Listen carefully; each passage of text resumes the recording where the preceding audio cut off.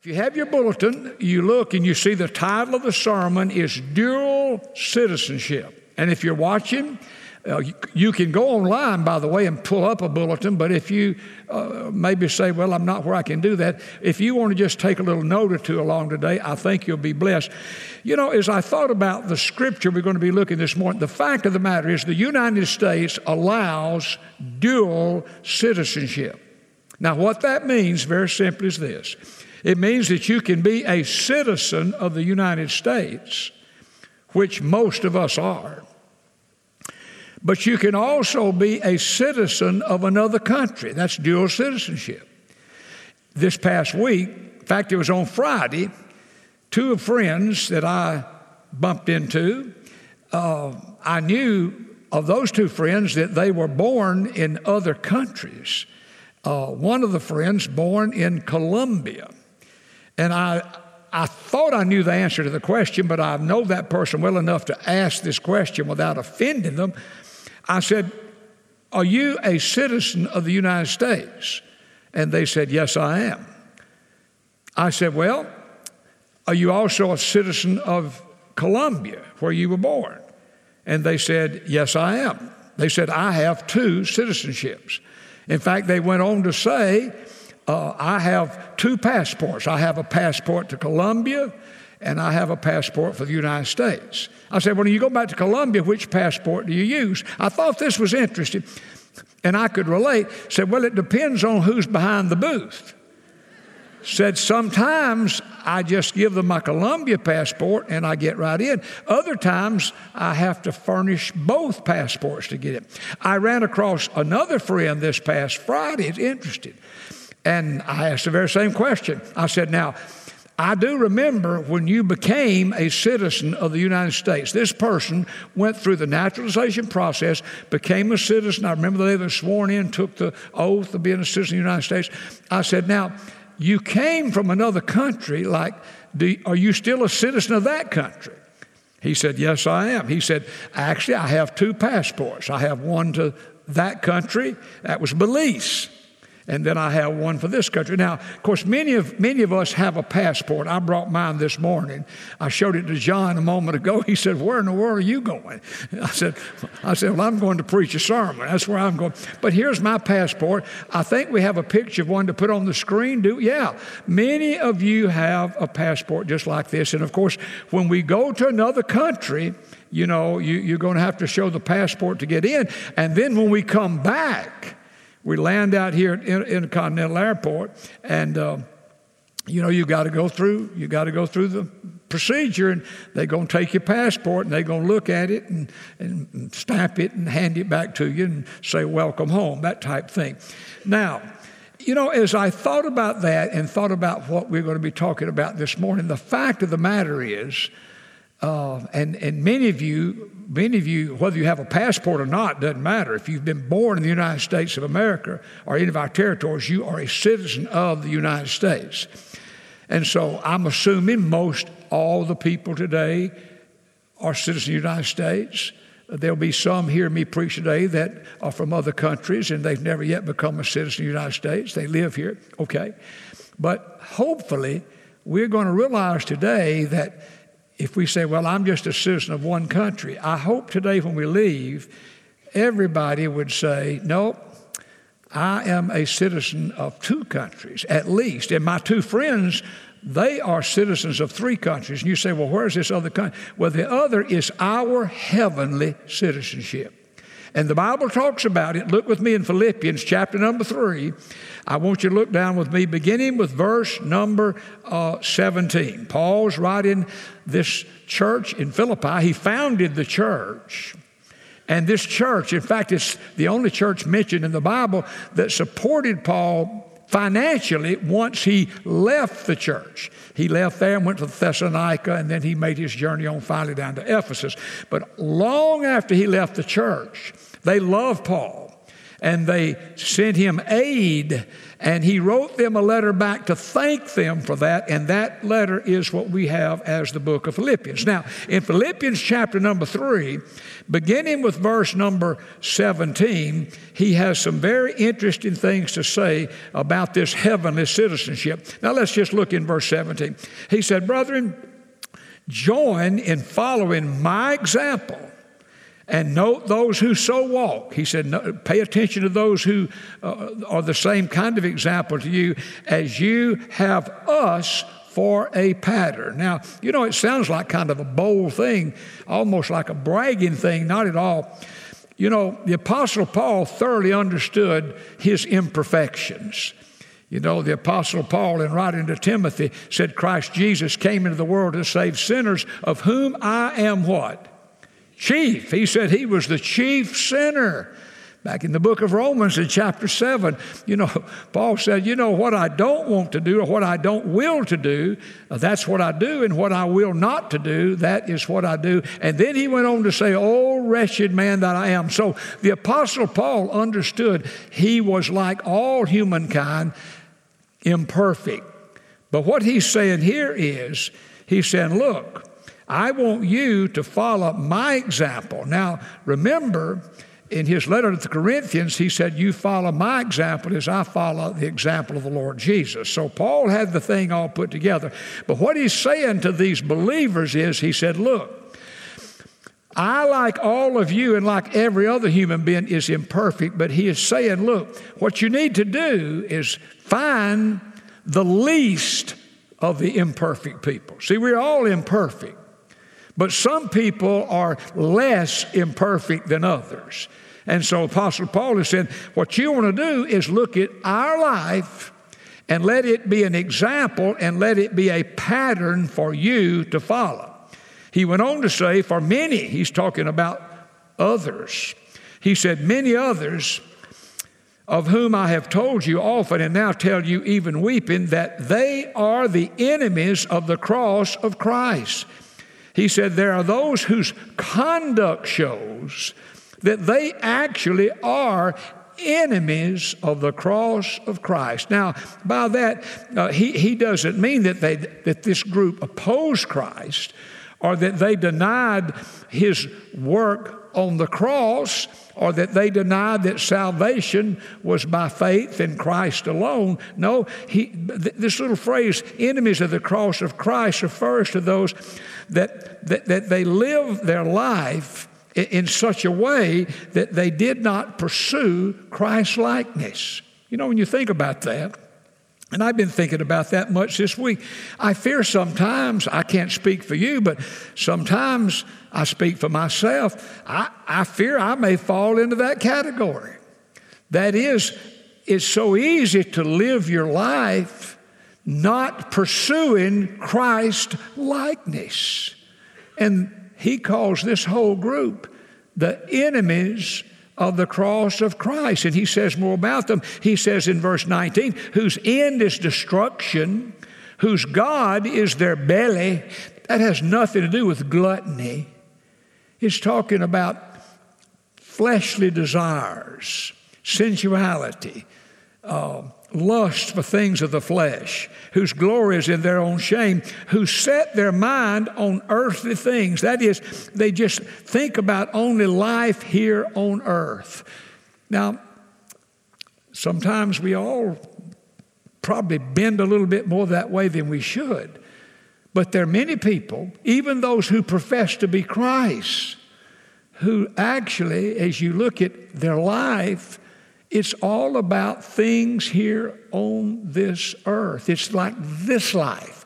And all that, he says, these don't maybe realize it, but they are living their life as enemies of the cross of Christ. Now, in verse 20, he shifts back to himself and to those that he considers in this group. Obviously talking about Timothy, obviously talking about Epaphroditus, and others that the church at Philippi would know who they were, that were good examples and good patterns. He says, our citizenship is in heaven. If your Bible underlined, you ought to underline that one. Our citizenship is in heaven, from which we also eagerly wait for the Savior, the Lord Jesus Christ, who will transform our lowly body, that it may be conformed to his glorious body. Won't you be glad to get a new body? Could I have an amen to that? Oh, my gracious. I read that verse. That'd be a good sermon. According to the working by which he is able even to subdue all things to himself. But that little phrase in verse 20, he says, our citizenship is in heaven. So I'm saying to you today, you, a citizen of the United States, a citizen of another country. Now, every country, by the way, does not allow dual citizenship, but many do. But it's a must. It's a must for eternity's sake that you say, I know I have heavenly citizenship. Now let's think about citizenship for a moment. Big picture. Citizenship has privileges, and citizenship has responsibilities. That's true as American citizens. There are privileges for American citizenship. But at the very same time, there are responsibilities for American citizenship. Same is true of heavenly citizenship. So if you'll take your bulletin now, we're going to develop that a little bit this morning. I want us to think about, first of all, the privileges of heavenly citizenship. And the very first one is this, and we'll look at a couple of different verses in the Bible, but heavenly citizens, and I pray you are one. If you're are not sure, in a moment, you'll have an opportunity to settle that. But heavenly citizens, final and eternal home is heaven. And I wish you'd just jot that down. Your final and eternal home is heaven. Now, turn back in the Gospel of John in chapter 14. And I thought about just quoting the verses. You and I know these verses by memory. Probably all of us do. But I want you to see it. In John chapter 14, look with me in verse 2. Jesus said, my Father's house are many mansions. Were it not so, I would have told you. I go to prepare a place for you. And if I go and prepare a place for you, I will come again and receive you to myself, that where I am, there you may be also. So, heavenly citizens, our final and eternal home is heaven. And that's quite a privilege. Could I have an amen to that?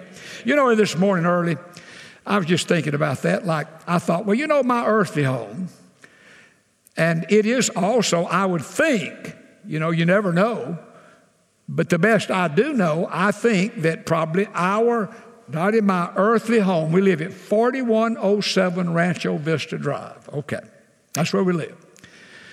I would say, I would believe with all my heart that is our final earthly home. Now, I may move tomorrow, but I pray not. I pray not.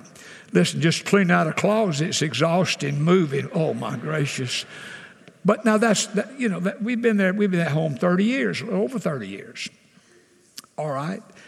This morning I was thinking about this point of my sermon this morning about, heavenly citizens, your final and eternal home is heaven. Well, now Rancho Vista is not our eternal home. It's just our earthly home, and probably our last earthly home. And I got thinking this morning, how many homes have I lived in since I was born? Well, I counted them up, and I did it twice, and I don't think I missed a one, including where we live right now. From the moment I was born, brought home from the hospital, I was born in a place called Cordell, Georgia. That's South Georgia. We didn't stay there long until we moved to. By the way, could I stop just a moment? Did any of you watch that ball game last night? Oh, John's so upset. He's so upset. I'll tell you later why, but listen, I believe those Georgia Bulldogs will go undefeated all season. But anyway, I've got to get back to my sermon. I was born kind of in that neck of the woods a little bit, but I did live in that town much of my growing up life. But be that as it may, I've had 15 earthly homes. 15. Now, Dottie's going to be over there counting, trying to figure out where I came up with such a number. Trust me, dear, I'm right on this one, I think. If I'm not, I'll apologize publicly. But I thought about that. You know, that's it. I've had 15 earthly homes, but here's the deal. The best is going to be the last. Amen? Amen. Heaven, for a citizen of heaven, our final, not earthly, but eternal home is in heaven. I'm saying to you today, folks, one day we're going to heaven. And we're going to be there forever and for always. We're going to be in our new glorified bodies.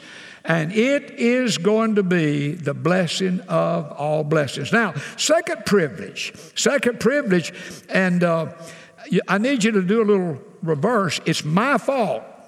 The scripture is backwards. It should be Luke 10, verse 20. And it's Luke 20, verse 10. So just flop it. The PowerPoint has it correct. It's my fault. I checked what did I send them, and I was hoping they had messed up. But now I'm just not perfect, and I made a mistake. But look back with me in Luke chapter 10. We'll just look at a verse quickly. Oh, this is wonderful. Heavenly citizens' names are registered in heaven. Man, I think about that. My name's already in the book of life. Hopefully your name's in the book of life. You know that. And one day you're going to be in your heavenly, eternal home. And when you get there, your name's already registered. In Luke chapter number 10, Jesus had sent out 70. And they had done some miraculous things. And if you look down about verse 17, it says, then the 70 returned with joy. Oh, they were so excited. They said, Lord, it's just unbelievable what we've been able to do out there. Even the demons are subject to us in your name. Look down verse 19. Jesus said, I give you authority to trample on serpents and scorpions over all the power of the enemy, and nothing shall by any means hurt you. But now look in verse 20. Jesus said, nevertheless, do not rejoice in this. In what? That the spirits are subject to you, but rather rejoice because your names are written in heaven. Could I have an amen to that? To think that in heaven, in the book of life, is your name, is my name. Oh, what a blessed, wonderful thing. And that is a privilege of heavenly citizenship. And we don't think much about it. I mean, it kind of goes in, out. Listen, this is big time good news. And then number 3, heavenly Christians have heavenly citizens have an inheritance reserved in heaven. Heavenly citizens, if you have heavenly citizenship, you know what? You have an inheritance reserved in heaven. Now, turn with me over in the book of 1 Peter, where we'll be the remainder of our little time this morning. In the book of 1 Peter, it's very, very interesting. In fact, you'll see that in chapter 1, verse 4. I'll just show it to you and we'll move on. But in verse 4, he talks about our inheritance, and he says it is an inheritance. It's incorruptible, it's undefiled, and does not fade away, reserved in heaven for you. You know, sometimes people get an inheritance and they squander it in a hurry. You know, you can spend your inheritance. You can go through money in a hurry. But this inheritance that we're going to receive when we get in heaven that's reserved for us, it's incorruptible. Like it's imperishable. That's what the word really means. And it's not going anywhere. It's not going to fade away. It is eternal, as is everything in heaven. Now, if you turn over in chapter number 3, 1 Peter chapter number 3, beginning with verse 13 all the way through verse 17, you have some responsibilities of heavenly citizenship. Now, in the little time we have, we will focus only on those mentioned in verse 15. I wish we had more time, but we don't. But we're going to zero in on verse 15. Now, the privileges, thank God for the privileges, but these are the responsibilities. I have as a heavenly citizen, you have as a heavenly citizen, some responsibilities. And you say, well, Pastor, what are they? Well, first of all, you might want to jot down your bulletin. Area by area, Jesus becomes the master of your life. That's a responsibility. I'm a Christian. Well, what does that mean? Well, it means when I die, I'm going to heaven. Well, that's true. But on the journey, how's it to be? What's my responsibility on my way to heaven? What's your responsibility on your way to heaven? Here's what it is.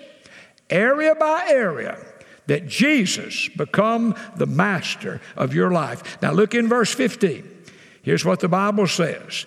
Sanctify the Lord God in your hearts. Now we'll stop right there. That little word sanctify just means to set apart. That's what it means in the Bible, to set apart. You set apart. And then it says set apart who? The Lord God. Now, this word Lord in the Bible, God gives He gives himself different names. Like we have these banners at Christmas that we come, the singing Christmas tree banners. They have the names of God. Each of these names, God is saying, here's a quality of my life. Here's a character of my life that I give myself this name. Okay, now when you see the word L-O-R-D, and the L is uppercase, and the remaining letters are lowercase, it comes from the word Adonai, and it means master. It means master. So what he's saying is here, you set apart the Lord God in your hearts. In other words, he literally is to be your master. If we translated that literally, it would say this: set apart in your heart Christ as master, as Lord. So here's the responsibility. Jesus is to be the master of your life. Well, you see, we trust Jesus as Savior, but we have to live for Jesus, realizing he's the master. Often we kind of become our own master, or something else becomes the master, or someone else becomes the master. No. Set apart in your heart Christ as the master of your life. It is a responsibility. And then a second responsibility is live your life so that people will ask you about the hope that they see in you. Live your life in such a way as people see you journey through the challenges that you journey through in life, and they say, we've all seen people go through things, and we say, wow, how do they do that? What they're going through is just beyond understanding, and yet they seem to have a peace about them. They seem to have a faith about them. They don't throw up their hands and give up. Well, look at what this verse says. You set the Lord God in your hearts as master, but be ready to give a defense to everyone who asks you a reason for the hope that is in you. Some people, when they go through really challenging things in life, they just kind of throw in the towel. Don't do that. Don't do that. That's the human of us, and sometimes we maybe all do that to some degree, but then you say, wait a minute here. I have something that's going to pick me back up again. Paul Harvey used to say, when you fall down, get up. Well, that's how it is in the Christian life. But be ready to give an answer to how you're doing this kind of thing. Now, this word hope, you may want to mark it in your Bible. Be ready to give a defense to everyone who asks you a reason for the hope that is in you.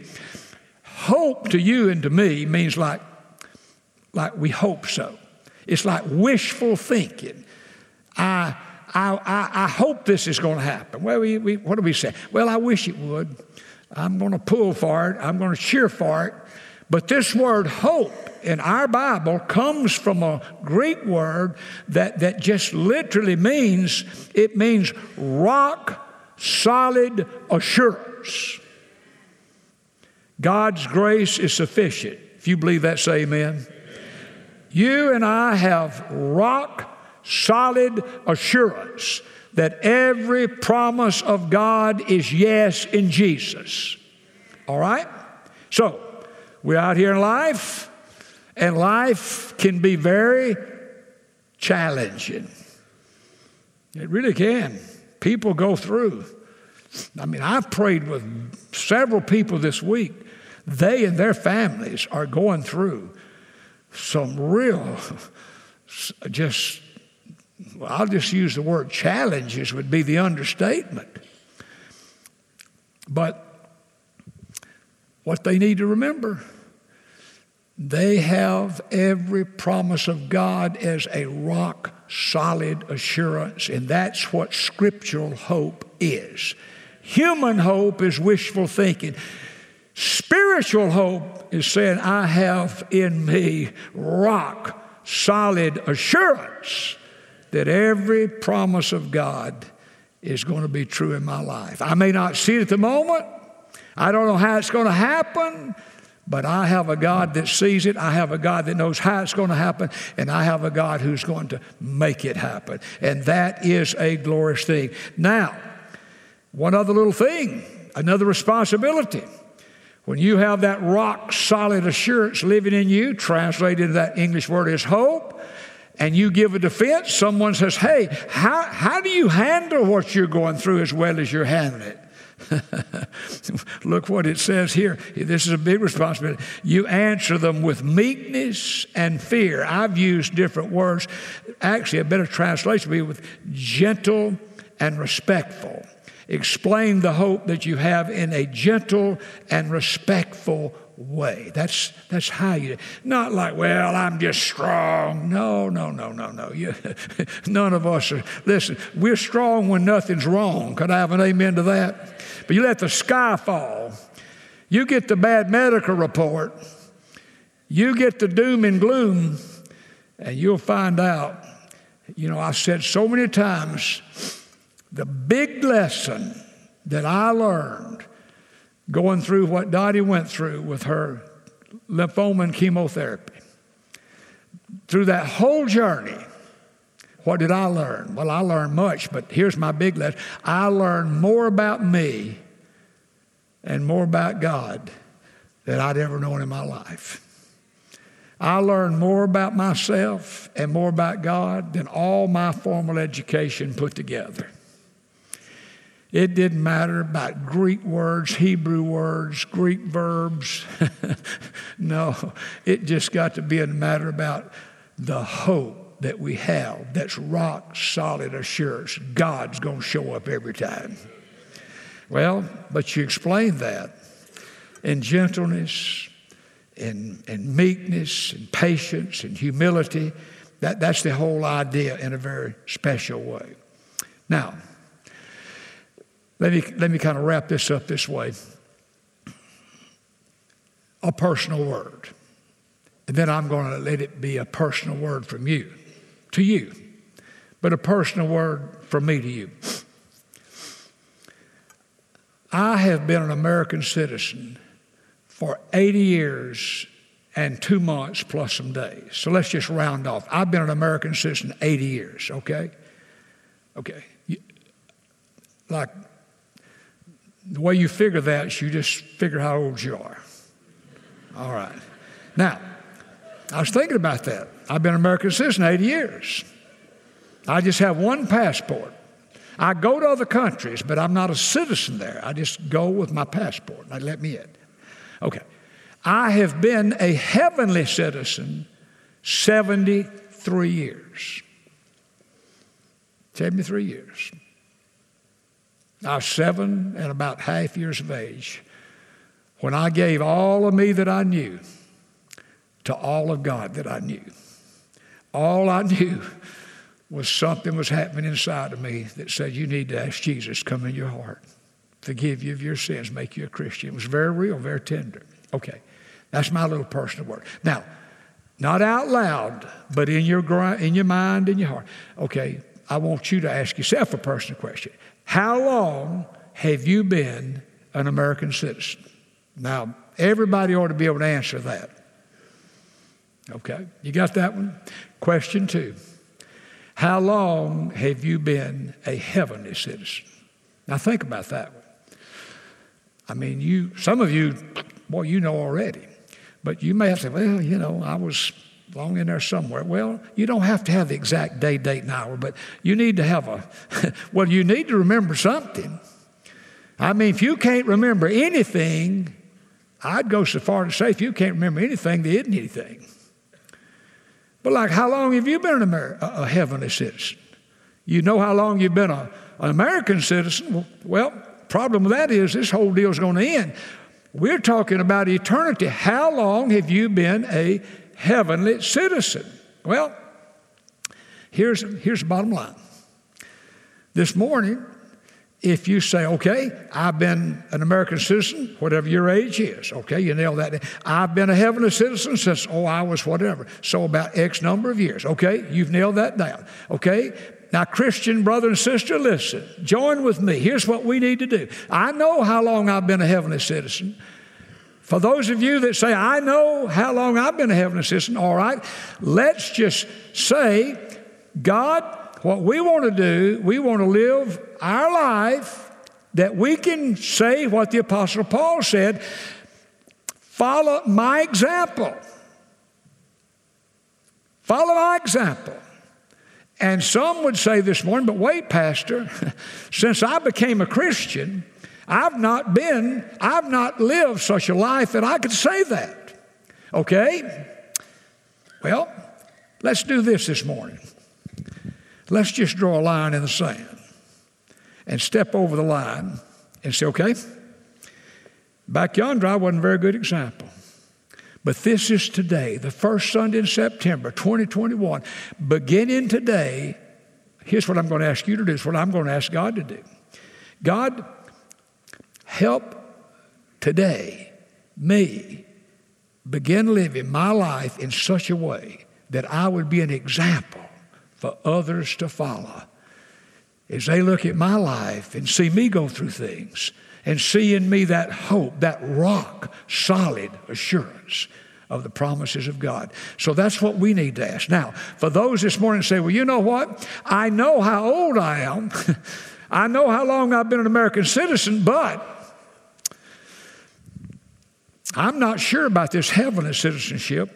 Some might say, I don't have heavenly citizenship. I would predict this morning, if I may, that most here would say, well, I think I'm a Christian, but look, that's not enough. That's not enough.